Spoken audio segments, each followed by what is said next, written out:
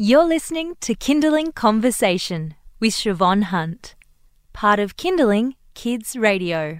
Do your kids love Star Wars?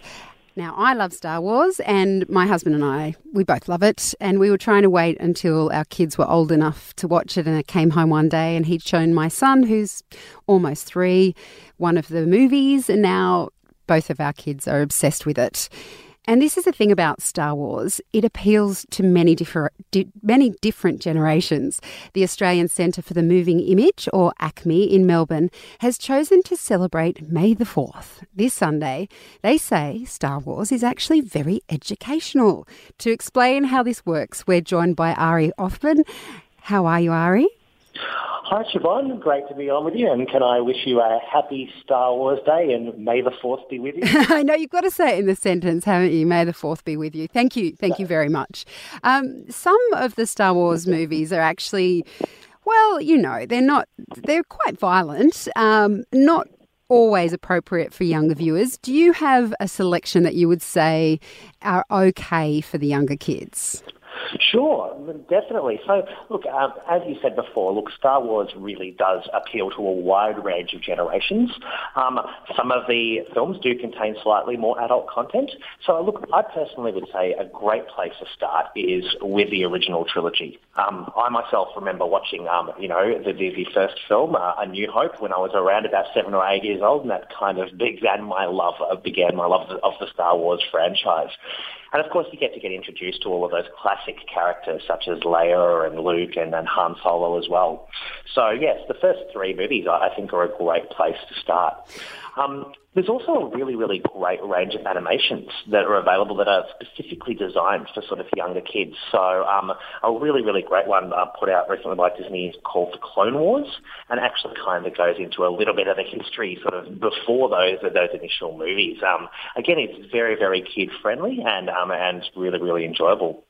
And also, look, to help it with a bit of an educational bent, there is a wide range of other media available sort of under the Star Wars franchise that kids can engage with. So there is a whole lot of other novels in the saga and even comics and graphic novels. So to help engage kids with literacy skills and to improve their reading skills as well. And you also say that it can help kids develop their screen literacy skills. What exactly does that mean? Sure. So, look, it's obviously, literacy, both reading literacy and also visual and screen literacy is an incredibly important skill, and it's an incredibly important educational precept. And I think one of the best ways to get kids involved with reading is to get them into content that they're excited about. I remember myself that when I sort of first began my love of books, it was because, I'd watched a movie or something like that and then had read a book that might tie in with it. So if your kids really engage with the Star Wars universe, it can be a great way to actually get them into reading by picking up books appropriate for their age level, with characters that they're familiar with and content that really excites them. And I'm curious about this one. How can Star Wars encourage a love of coding? Sure. Well, so look, coding is a really, really important skill for younger children going into the future, especially with the changing job market and the changing way that education is going for the future. So there are a range of really fantastic programs available that can help to teach kids coding and that can help them engage with coding at a young age.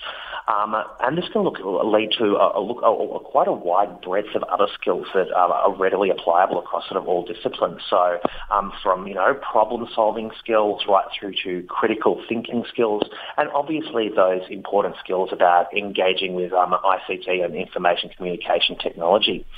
So there's a really fantastic website that you can go to, which is the StarWarsCode.org, which actually has a fantastic range of challenges that step-by-step engage kids with coding by presenting them with challenges from some of their favourite characters from the franchise. So if people are to come along to our Family Sundays Star Wars event at ACMI this Sunday, they'll have a chance to actually be able to go through some of these challenges with led by one of our experienced coding facilitators there on the day.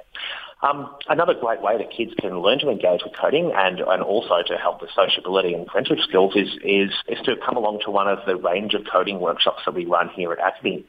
So throughout the school holidays, we have some family coding workshops using free programs that are available across the internet, so things such as Scratch or Blockly. And they run on the weekends. And we also have a 3-day coding course that actually teaches kids to create their own games and build them from scratch. Ari, I understand that on Sunday there might be a bit of an opportunity to role-play different characters at ACMI. Is that true? There definitely will be. So, look, this Sunday there's going to be something for everyone who's into the Star Wars universe. We really do have a huge range of activities planned throughout the day. So, to give you a little bit of a taster, we have the exclusive Padawan Academy. So kids can come and learn from an exclusive Jedi Master how to wield a lightsaber and how to get their Jedi mind tricks down. Oh, that's brilliant. Once they've done that, they can actually take us off to our next mission station, which is actually using green screen technology, and they'll be able to sort of reenact a scene in front of the green screen, which their parents will be able to then film, and they'll be able to take it on our way to a world far, far away, and be able to record a shot of themselves standing away on a faraway Star Wars planet. We're really excited. We have the Lego Star Wars building stations. So kindly sponsored by Disney and Lego and ACMI. We have a whole lot of little Lego ships that kids and parents can come and build in our special stations and take away to keep. They can come and audition as one of the famous roles from the earlier or even the later films, so they can try out and see what their skills are like, perhaps acting as Han Solo or Leia or Rey from the Force Awakens movie. And again, we have our coding challenges up in the studios upstairs, plus a whole wide other range of activities to do. Plus, if kids and families really want to have a taste of new technology, we have exclusively for the day the new Star Wars virtual reality experience called Trials on Tatooine with the HTC Vive headsets, which is a really, really exciting experience. Oh, my goodness. I wish I was in Melbourne. That sounds like so much fun. Ari, thank you so much for your time today. My pleasure, Siobhan. You have a good day. Thank you. That's Arieh Offman. He's an educator at the Australian Centre for the Moving Image. And ACMI have offered a KC listener a Star Wars goodie bag with the latest premium Star Wars products in it. It needs to be collected at the museum on Sunday. So if you're keen to go and you're in Melbourne, give us a call now. It's 1800 543 772. That's 1800 543 772. The event itself is free. It will pop up links for those of you who are in Melbourne. Just head to our website later this afternoon. You've been listening to a Kindling Conversation podcast. We'd like to reach as many parents as possible, and you can help us by giving us a review wherever you downloaded this episode. It means that more people can find us. I'm Siobhan Hunt. See you next time.